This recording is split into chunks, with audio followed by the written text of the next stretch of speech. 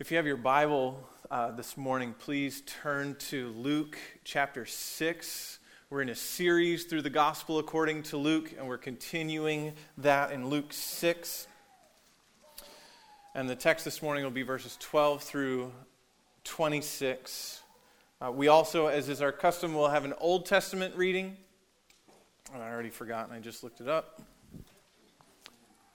The Old Testament reading is on page 586 if you're using one of our chair Bibles, and if you're not, you want to go for Isaiah 25.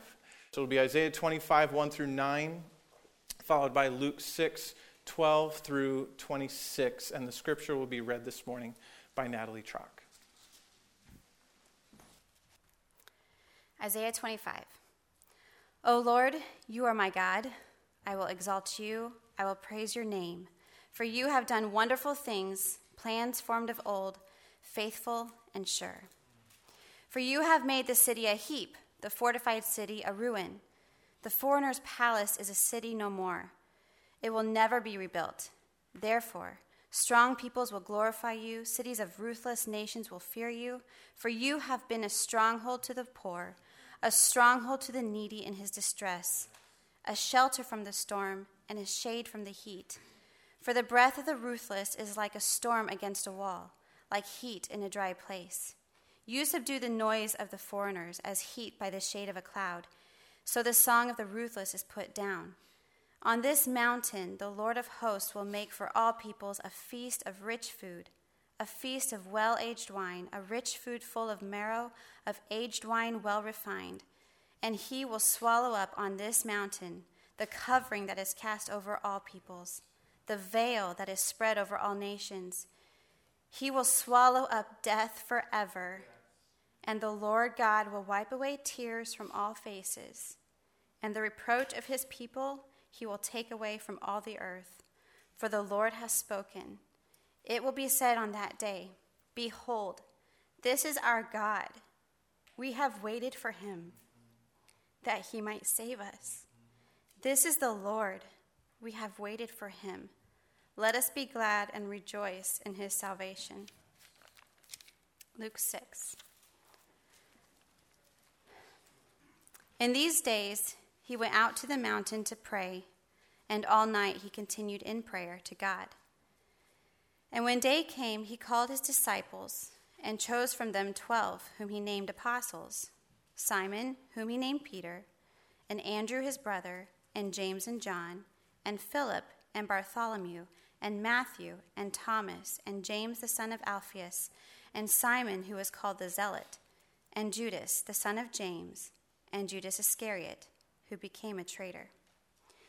And he came down with them, and stood on a level place with a great crowd of his disciples, and a great multitude of people from all Judea and Jerusalem, and the seacoast of Tyre and Sidon, who came to hear him, and to be healed of their diseases. And those who were troubled with unclean spirits were cured. And all the crowd sought to touch him, for power came out from him and healed them all. And he lifted up his eyes on his disciples and said, Blessed are you who are poor, for yours is the kingdom of God. Blessed are you who are hungry now, for you shall be satisfied. Blessed are you who weep now, for you shall laugh.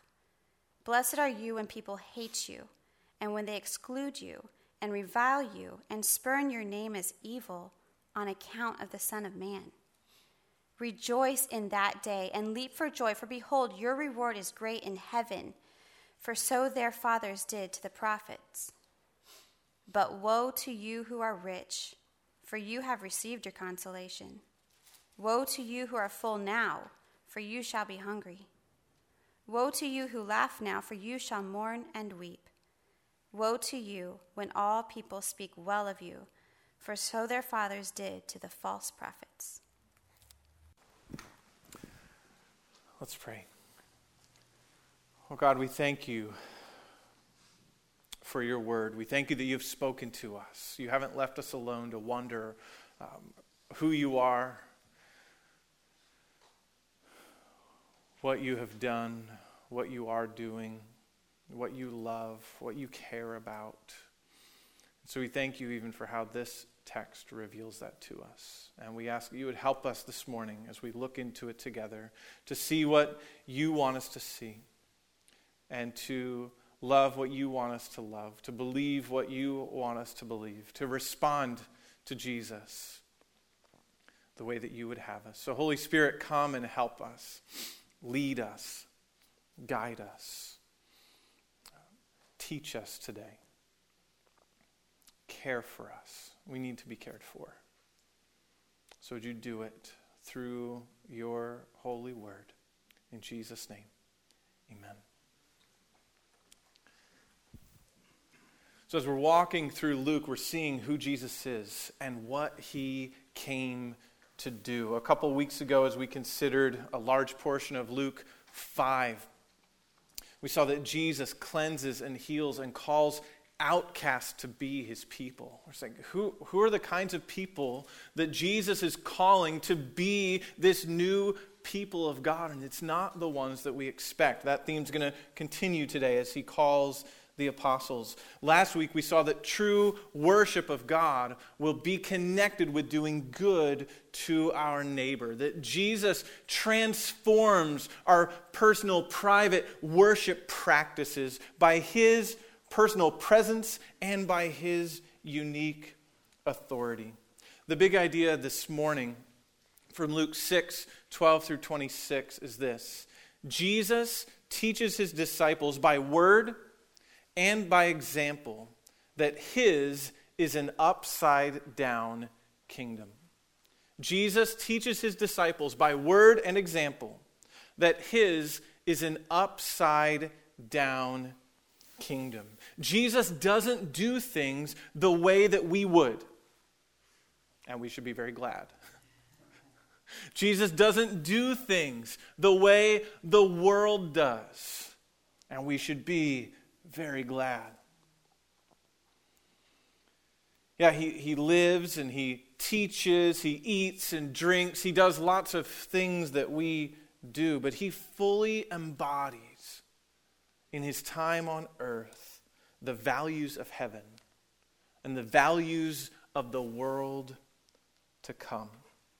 So we'll see this upside down kingdom this morning from our text in his choice of apostles, in his ministry rhythms, and in his pronouncement of blessings and woes. So let's see this upside down kingdom. How is Jesus acting differently than we would, speaking differently than we would, showing different values than we would naturally have? He does it first in his choice of apostles. So Jesus at this point has many disciples.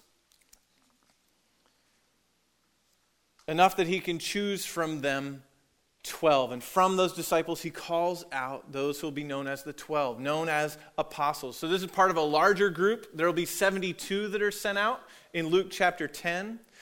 By the beginning of Acts, there are 120, and it seems like pretty much all of that 120 has been with Jesus from right near the beginning of his ministry. And those are the ones who are gathered in the upper room in Acts, waiting for the promised Holy Spirit to come. We're used to thinking when Jesus talks to his disciples that he's there with the 12. And he spends a lot of time with the 12, and he talks directly, very often, to the 12. But a lot of his teaching, when it's talking about his disciples, is talking about this larger group who's hearing from him, who's walking with him. But the 12 mattered. They mattered enough that you remember after Jesus' ascension, in Acts 1, while they're waiting for the Spirit to come, the first thing that the disciples felt like they needed to do was to appoint someone else to take Judas's place. Do you remember that?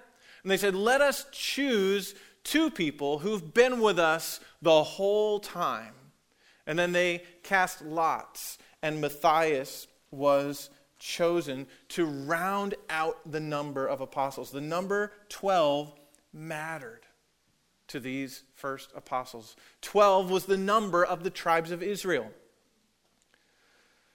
And there are 12 apostles who will serve as the foundation of the new people of God whom Jesus is calling out. In Revelation 21:14, we see that the names of the 12 apostles are on the 12 foundations of the new Jerusalem that comes down from God out of heaven. So these 12 matter. But as you learn about them, some of them, they're only in these lists. We don't know anything about them. Other than when it says the disciples were doing this, we can assume that they were part of doing that. So when they were arguing about who's the greatest, it probably wasn't just Peter and James and John. It was probably all of them. But a few of them we know almost nothing about. Some of them you already feel like you know them as a friend almost, right? Like Peter and James and John especially, perhaps Andrew. We're aware of Thomas being a doubter. We're aware of Judas being the betrayer, and that's even mentioned here in verse 16. How tough would it be the other Judas, right? In verse 16, Judas, the son of James, and Judas Iscariot, who became a traitor. There's even some places where this other Judas is called Judas, not Iscariot. It's like, let's just make sure, right? It's like, it's his new last name, not Iscariot. And so we have this list, and it helps us see Jesus' upside down values. Because what we know about these guys, almost none of it is positive. Jesus doesn't pick teams the way that we pick teams. Right? When you pick up basketball and say, no, okay, we don't do that anymore. Many of us are too old for that. And you're trying to pick teams, right? It's like, I'm picking somebody tall and athletic who showed kind of when we were warming up, they're like, oh, they look like a basketball player, right? Okay, I'm gonna pick them. We pick the people that we think will be able to help us. We pick the people who are going to help us win or make us feel important. But God doesn't pick teams the way we pick teams. And this isn't the first time, right? You think about Gideon and gathering a large army to try to fight against Midian in Judges 6 and 7, right? And God says, you have way too many people. We need to get this down to a smaller number. And it's like, but God, we're like going to war. Usually, no, that's not how I work. He wanted a much smaller group. You think of Samuel and David. When Samuel was told to go to Jesse's house because he was going to anoint the next king of Israel, he sees David's oldest brother and is like, this has got to be him. This guy's tall. He's handsome, he's strong, he's ready. He's got to be the one. And God says, nope, he's not the one. Why? Because man looks on the outward appearance. God looks on the heart. He judges by different values. There are no 5-star recruits among the apostles. So what kinds of people does Jesus choose? He chooses weak ones. He chooses ones who are overeager, especially when they're trying to call down fire on other people. Just a little too excited to do that. It's like, maybe that's not what I'm here to do, Jesus tells them. But there are different kinds of people. They're not the people that would seem most likely to get along, right? If they tell you at work, if you're in management and trying to pick a team, you want to pick people whose personalities are going to work well together.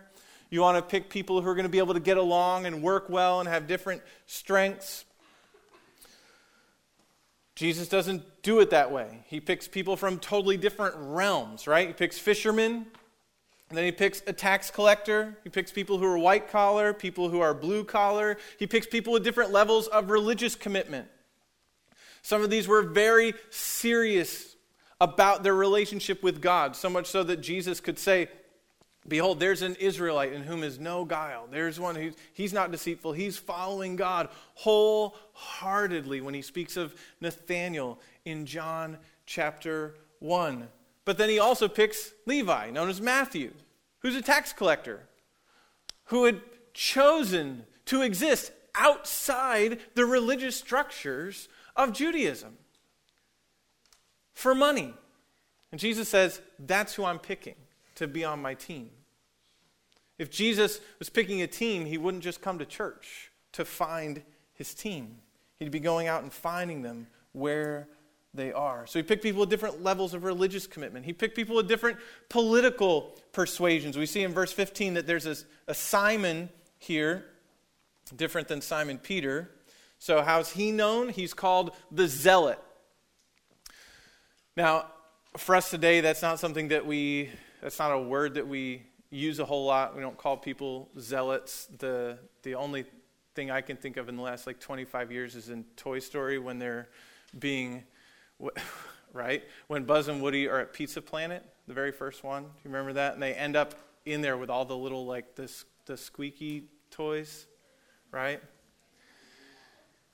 And Buzz is trying to tell them they've come in peace, and Sid pulls them out of there. And Woody's trying to hang on to Buzz, and they're all like, he must go, he has been chosen, right? You remember that? And he's going, stop it, you zealots. He's like, they're so intent on what they're here to do, they're not going to let anything stop them, even if the situation demands it, right?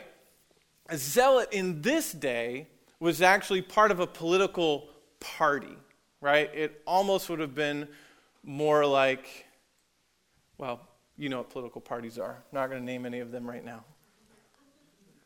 But it's like, he's one of those. And the zealots were ones who were especially nationalist, especially eager to throw off Roman rule and see Israel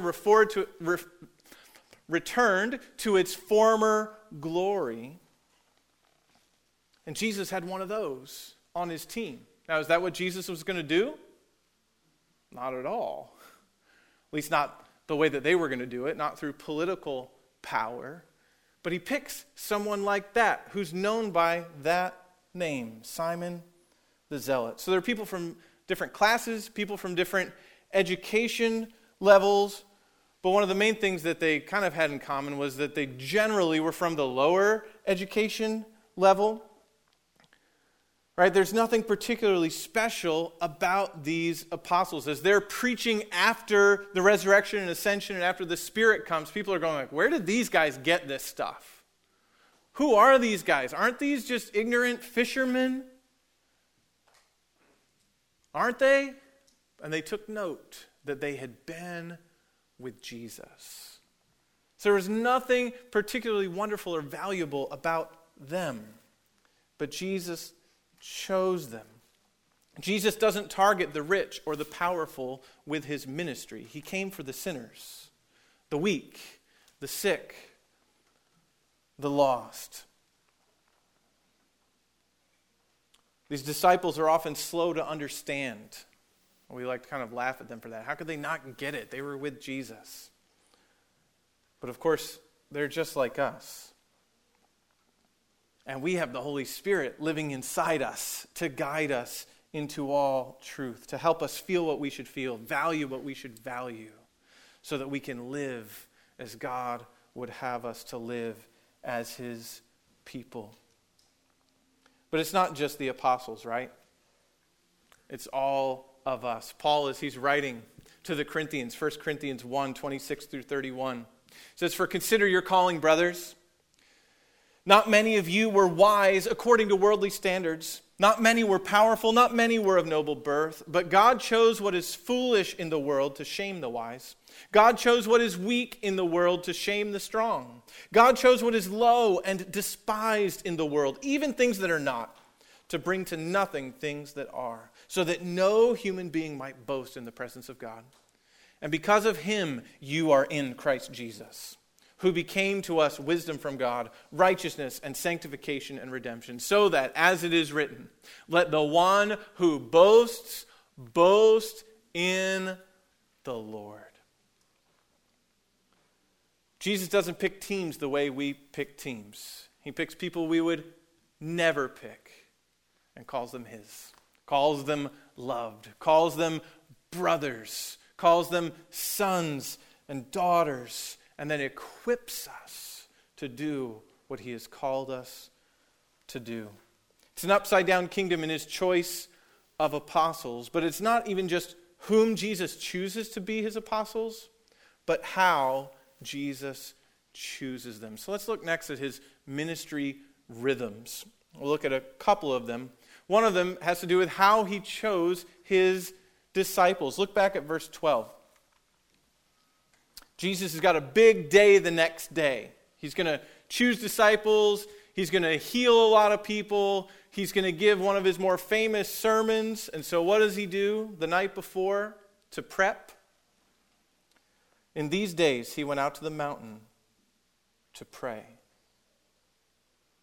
And all night he continued in prayer to God. This is one of Jesus' regular ministry rhythms. To get alone and to pray. Now you might think, well, Jesus can afford to pray all night. He's God. But Jesus is also completely man. Right? It's not that Jesus overcame the temptation of Satan because the fasting wasn't real and he wasn't hungry. No, he was hungry. Jesus got hungry. Jesus got tired. So staying up all night to pray would feel like you would feel if you stayed up all night to pray. But Jesus would regularly get alone with his Father, to commune with him, to receive strength from him. And then he would often come back in the power of the Spirit, ready to teach, ready to heal, ready to make people whole. All night he continued in prayer to God. This is different than the way the world does it. It's different often than the way that we do it. It's like, okay, I got a big day. I've got a lot to do tomorrow. That might be the day that prayer gets skipped because there's no time. I've got to have my prep done. I've got to be ready. Jesus didn't feel like he was ready. And again, he is God in the flesh. If Jesus didn't feel like he was ready to do what God had called him to do until he had prayed, how presumptuous are we to think that we can be ready through our own preparation? He continued all night in prayer to God. But then we also see his ministry rhythms in verses 17 through 19. He's there with a great crowd of his disciples and a great multitude of people from all over the place, from down south, from up north, from on the sea, come to hear him.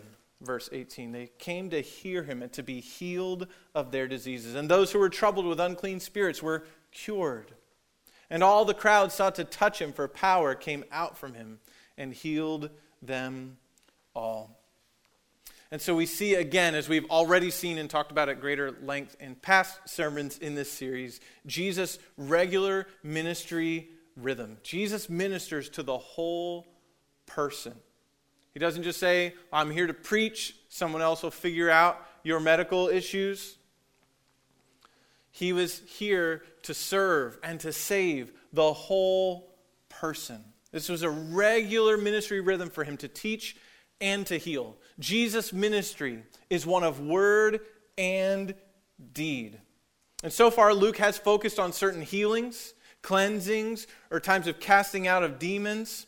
And he mentioned that they happened while Jesus was teaching. Like so far in Luke, we get like a sentence of what Jesus teaches, and then what else happened that day as far as what he was doing. There's been a focus on the deeds and who received those deeds. And here, Luke flips the emphasis. In just a couple verses, he tells us, this is what he did. He healed a lot of people. Everyone, it's like he's a celebrity. They're just trying to touch him so that they can get the power that is coming from him. But here, he flips the emphasis. Jesus heals and casts out demons, which is followed by, for the first time, a major block of Jesus' teaching. So it's not that Jesus' emphasis changes. He's been teaching all along. And he's been healing and cleansing and casting out demons all along, and he's still doing that on this day. But Luke wants us to hear this sermon. Other times we've gotten a one-sentence version, and here we're getting all the rest of chapter 6 as a sermon. It's known as the Sermon on the Plain. It bears a lot of similarities to the Sermon on the Mount in Matthew 5 through 7. but it's not exactly the same. There are differences even in the parts that are similar, but then there are whole sections that are stuck in other places later in Luke. So most likely this is a representative sermon.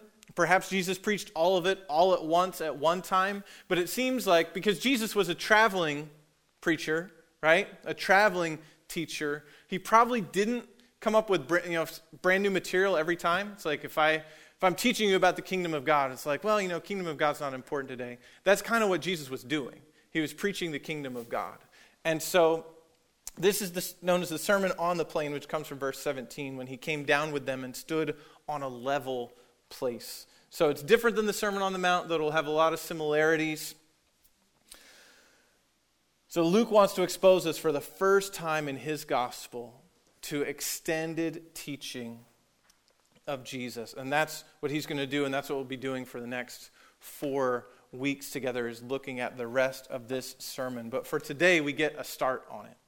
And we see that Jesus' kingdom is indeed an upside-down kingdom by his declaration of blessings and woes. His blessings and woes. Luke has a lot to say.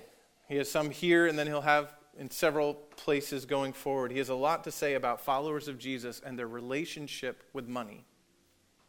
We don't talk about money a lot here. And this isn't just going to be a sermon on giving to the church and why you should all do it. At least I don't think those are the next points. We'll see. But Luke has a lot to say about what it means to be a follower of Jesus and to relate to money and what it can buy. And that's mainly what is in view in these first verses. Because the problems that are listed, most of them could be taken care of if you had enough money. And so I'll read those to you again. Verse 20, he lifted up his eyes on his disciples. So this is a message, there's a great crowd there, but he's saying this to his disciples and said, "Blessed are you who are poor, for yours is the kingdom of God. Blessed are you who are hungry now, for you shall be satisfied. Blessed are you who weep now, for you shall laugh. Blessed are you when people hate you and when they exclude you and revile you and spurn your name as evil on account of the Son of Man. Rejoice in that day and leap for joy, for behold, your reward is great in heaven, for so their fathers did to the prophets. But woe to you who are rich, for you have received your consolation. Woe to you who are full now, for you shall be hungry. Woe to you who laugh now, for you shall mourn and weep. Woe to you when all people speak well of you, for so their fathers did to the false prophets." Now these woes are unique to Luke. You won't find them in Matthew 5. We're used to the Beatitudes coming from there, all the blessed are, blessed are, blessed are, and we're probably used to those. Those were the ones that I learned growing up. And they're a little different. And we don't need to try to fit them together because it's very likely that Jesus said these exact words. It's not just that Luke forgot to add in spirit to poor. Okay? So we want to let these words mean what they mean. And so the blessings and the woes, they're each a contrast to the other, right? Blessed are you who are poor, yours is the kingdom of God. But woe to you who are rich, in verse 24. Because you have your consolation. So there's a consolation coming for the poor. But for you who are rich, who have it all now, you already have your consolation. Blessed are you who are hungry, for you'll be satisfied. Verse 21. Woe to you who are full, for you will be hungry. Verse 25. And you who weep, for you will laugh. In verse 21. And then, woe to you who laugh, because you will mourn and weep. In verse 25. Blessed are you when you're hated, excluded, and all the other things, because great is your reward in heaven, verse 23. And then in verse 26, woe to you when all people speak well of you. So each one is parallel. This is very intentional. It's two sides of the same coin. We're reading through Luke as a family, and when we got to this part, one of our children asked, so poor people go to heaven and rich people go to hell. Am I getting that right? It's like, well, not exactly. But generally, yes. As we saw earlier in Luke, Jesus saves those who know they need it. And the people who are on the outside, the people who are excluded, the people who are poor, the people who know there has to be something more than this, are more likely, humanly speaking, to respond to good news about life with God forever through Jesus. This is what Jesus came to do, is to save the poor, the weak. Think back to Mary's prayer, known as the Magnificat in Luke chapter 1, near the end of that song of rejoicing. Luke records her prayer this way in Luke 1:51-53. He has shown strength with his arm. He has scattered the proud in the thoughts of their hearts. He has brought down the mighty from their thrones and exalted those of humble estate. He has filled the hungry with good things. Here's the blessing and woe there, and then here's the woe. And the rich he has sent away empty. So we don't want to try to explain all this away, because it actually fits with what has already been revealed to us. So it's not just that having money is bad and not having money makes you good. There's a pride that can come with having money and what it can buy. There's a desire for comfort and security that money seems like it can provide. But Jesus said he came to save those who are in need. Think back to chapter 4 when he's teaching in the synagogue in Nazareth. He quotes from Isaiah 61 in Luke 4:18-19. It says, "The Spirit of the Lord is upon me, because he has anointed me." What did the Spirit anoint Jesus to do? To proclaim good news to the poor. He has sent me to proclaim liberty to the captives and recovering of sight to the blind, to set at liberty those who are oppressed, to proclaim the year of the Lord's favor. Now again, this is generally how God works. It doesn't mean if you have a ton of money that you're automatically excluded from God's kingdom. But it does mean you got to trust Christ and not that money that you have. Another text that supports that this is generally how God works, James 2:5. "Listen, my beloved brothers, has not God chosen those who are poor in the world to be rich in faith and heirs of the kingdom?" Again, blessed are you who are poor, for yours is the kingdom of God. And James is just going like, yep, here it is, which he has promised to those who love him. So it's not that poor people are automatically in or that rich people are automatically out. It's about faith in Christ. In fact, there are some well-to-do women who were part of the larger group of disciples. And Luke 8:3 says that they provided for Jesus out of their means.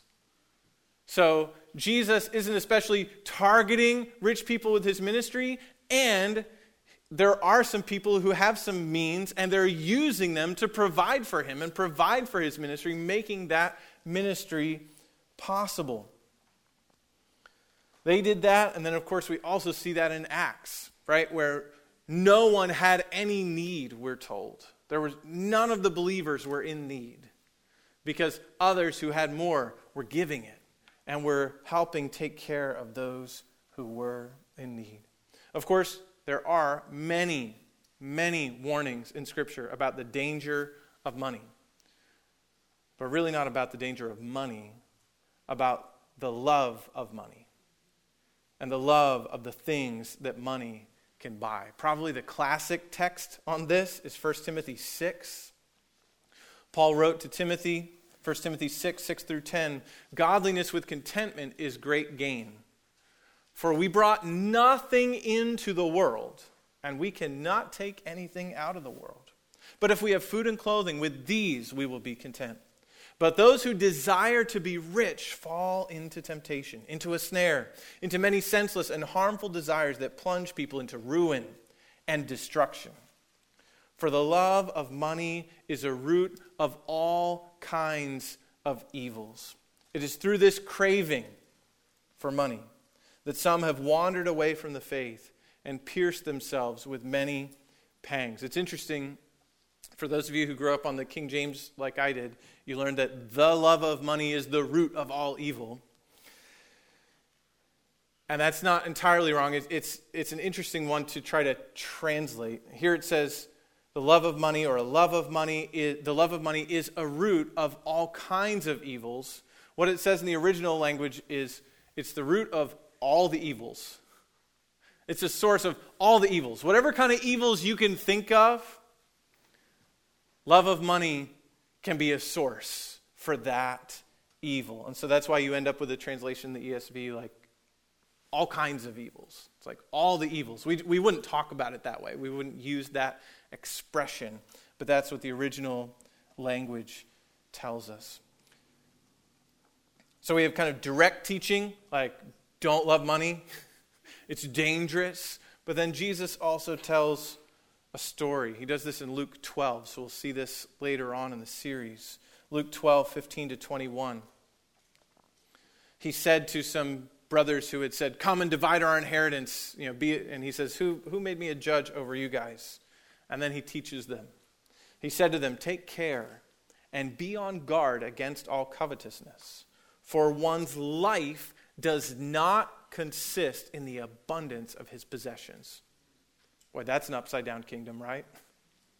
It's the exact opposite of what we're told all day, every day. From our own hearts, from those around us, and from any kind of media that we consume. One's life does not consist in the abundance of his possessions. And he told them a parable, saying, the land of a rich man produced plentifully. And he thought to himself, what shall I do? For I have nowhere to store my crops. What a problem, right? And he said, I will do this. I will tear down my barns and build larger ones, and there I will store all my grain and my goods. Now, so far, he's not really doing anything wrong. It's wise to steward well the things that you have. But what does he say? And I will say to my soul, soul, you have ample goods laid up for many years. Relax. Eat, drink, be merry. But God said to him, fool, this night your soul is required of you. And the things that you have prepared, whose will they be? So is the one who lays up treasure for himself and is not rich toward God. Later on in that same passage, he says, fear not, little flock, for it is your Father's good pleasure to give you the kingdom. Sell your possessions and give to the needy. Provide yourselves with money bags that do not grow old, with a treasure in the heavens that does not fail, where no thief approaches and no moth destroys. For where your treasure is, there will your heart be also. He's saying to his disciples and to those of us who are his disciples today, if you think you can have it all now, you are mistaken. We say, well, of course we don't do that. I don't think that. It's like, yeah, but really? How has our use of money and the things that money can buy in the last week demonstrated what we value? How has our relationship with money demonstrated whether we hold that loosely, stewarding it wisely, but receiving all as a good gift from God and trusting Him to take care of us?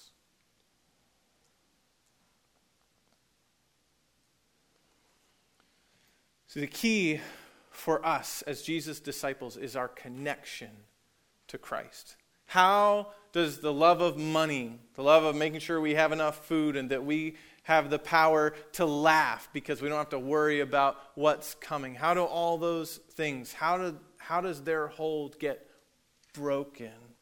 It's through our connection to Christ. The key is in verse 22. When he says, blessed are you when people hate you and when they exclude you and revile you and spurn your name as evil on account of the Son of Man. Our relationship to other people, to our culture, to money, to things, to everything is about Jesus. And it's governed by our relationship to him. So how do we respond to Jesus as we hear him say these things to us? What does responding to Jesus look like when we consider his upside-down kingdom? How do we live with his upside-down kingdom values? Well, your life is not about what you have. It's about who you are in Christ. And as we sang today, as Ralph shared from the ministry microphone today, if you have Christ, you have everything that you will ever need. So our relationship with Jesus must transform our relationship with money, which leads to the one command that Jesus gives so far. He'll give others soon. But in these blessings and woes, there's one command. There are two actual words that are imperatives, but they're together as one command, and that's in verse 23. Rejoice in that day and leap for joy. So the first one's rejoice, the second one's leap for joy. They are definitely connected to each other. We don't need to treat them separately. So really there's one command in all this passage about blessings, about woes, about whether you're hungry, about whether you're full, whether you mourn, whether you laugh, whether you're rich, whether you're poor, whether you're in the in crowd and everyone's speaking well of you, or whether you're rejected because of your connection to Christ. Rejoice and leap for joy. You're like, yeah, you must not know what I'm going through to talk to me like that. Does Jesus know what his disciples are going through? Absolutely he does. And his command remains. Rejoice and leap for joy. But how? Right? Like, how can we rejoice in the day that we are hated and excluded and reviled and called evil because of our commitment to following Jesus and our identification with him? How can we rejoice then? By remembering that our reward is great in heaven. Right? He says, rejoice in that day and leap for joy. Why? For behold, your reward is great in heaven. That is how we can rejoice. By not only knowing that Jesus has upside down kingdom values, but sharing those values. Because when we share those values, we can lose things. And yes, we didn't want to lose them, but we can't lose the thing that we must have forever.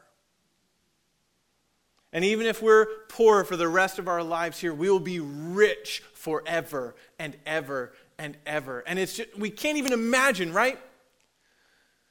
What is our life? We're told it's just a vapor, right? Even this rich man in Luke 12 says, tonight your soul's going to be required of you. Our lives are short. And eternity, it's like forever. Which is hard for us to comprehend because everything we do has a beginning and an end. But that's the beauty of this good news that we've been given. Things get old, they lose their worth, they lose their value. We get old. We get things in our eye.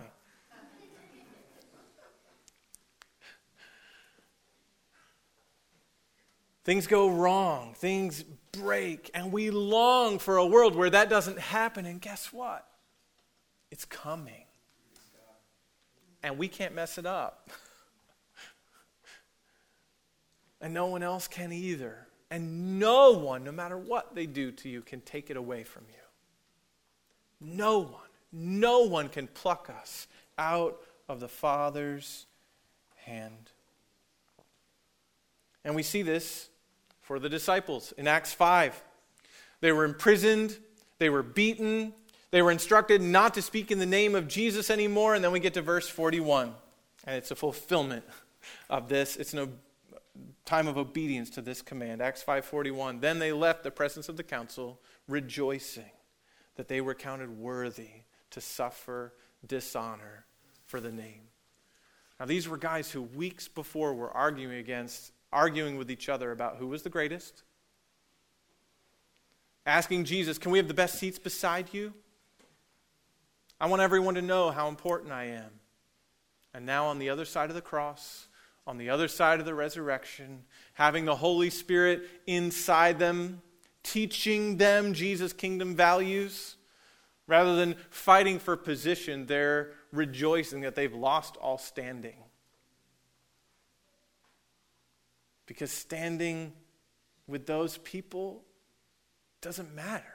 It doesn't mean anything. Because we have our standing in Christ. Now, we live in an age in which it is not difficult to imagine that we will face the possibility of being hated, being excluded, being reviled, and thought of as evil for following Jesus and the values of his upside-down kingdom. For many in other nations, this is what they face. While we kind of fret about it, maybe it's going to get bad for us here in America. There are many other nations where this is exactly what they face. Huge pressure not to convert to Christianity because they will lose everything and possibly their lives. We're not even close to that.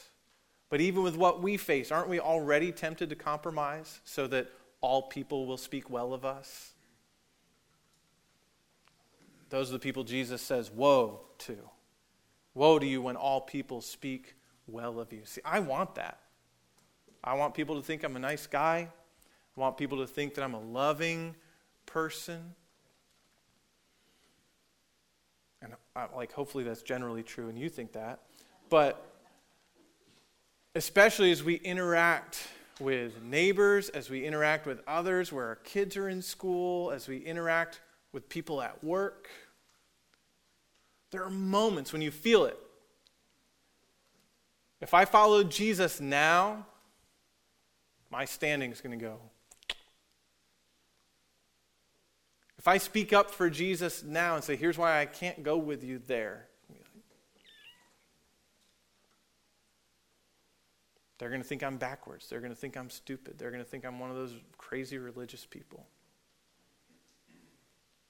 You are. Yeah. You are. And embracing that is embracing Christ. Right? How foolish are we to think that we can have it easy when Jesus was rejected for us?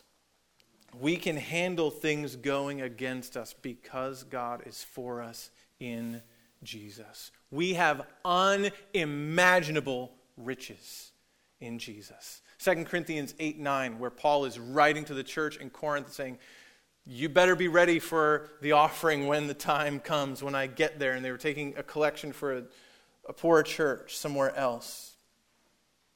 And as he's exhorting them, encouraging them, he gives them a reason.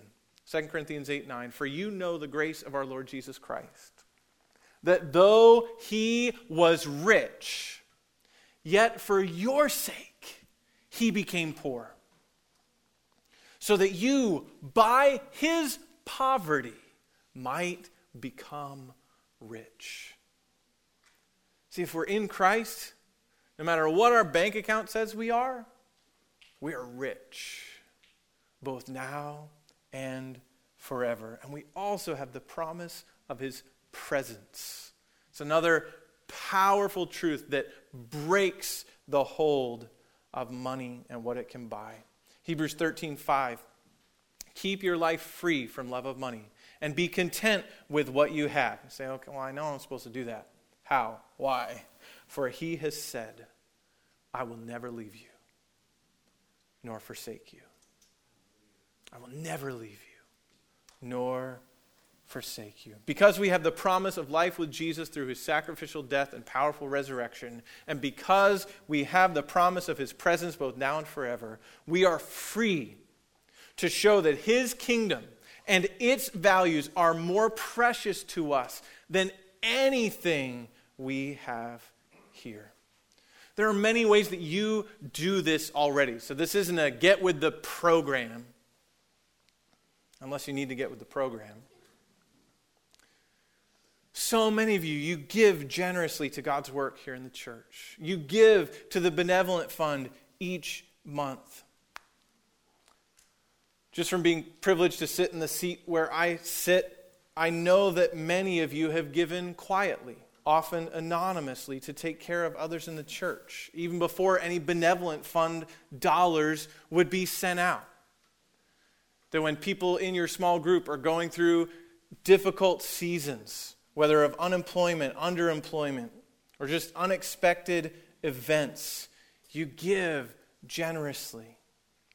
You're eager to help and to meet those physical, very real needs, so that, like it says in Acts 4:34, there was not a needy person among them.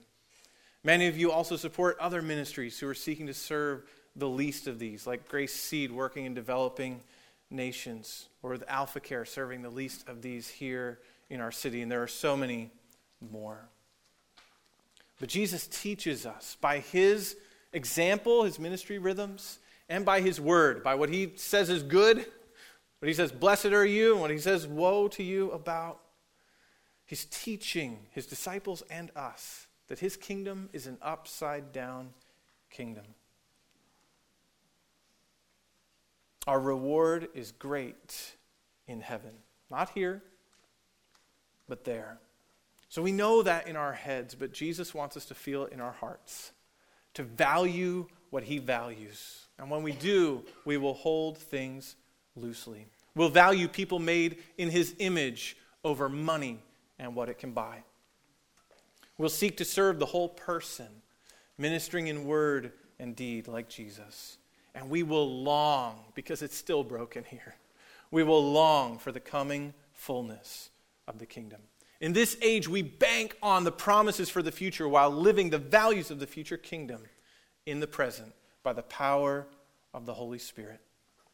There is a cost to following Jesus, but it comes with eternal blessing. Our reward is great in heaven because Jesus has purchased it with his own blood. What grace. What a Savior. Let's pray. Oh God, we thank you that Jesus, though he was rich, became poor so that we, through his poverty, might become rich. Would you help us to see with new eyes today how rich we are in Christ? And would you free us from the hold of money, the love of money, and the things that we feel like we can buy, or the security that we can purchase for ourselves? Remind us even as we take the table now and remember your body and blood given for us, that that's where our security is, both now and forever. We pray in Jesus' name. Amen.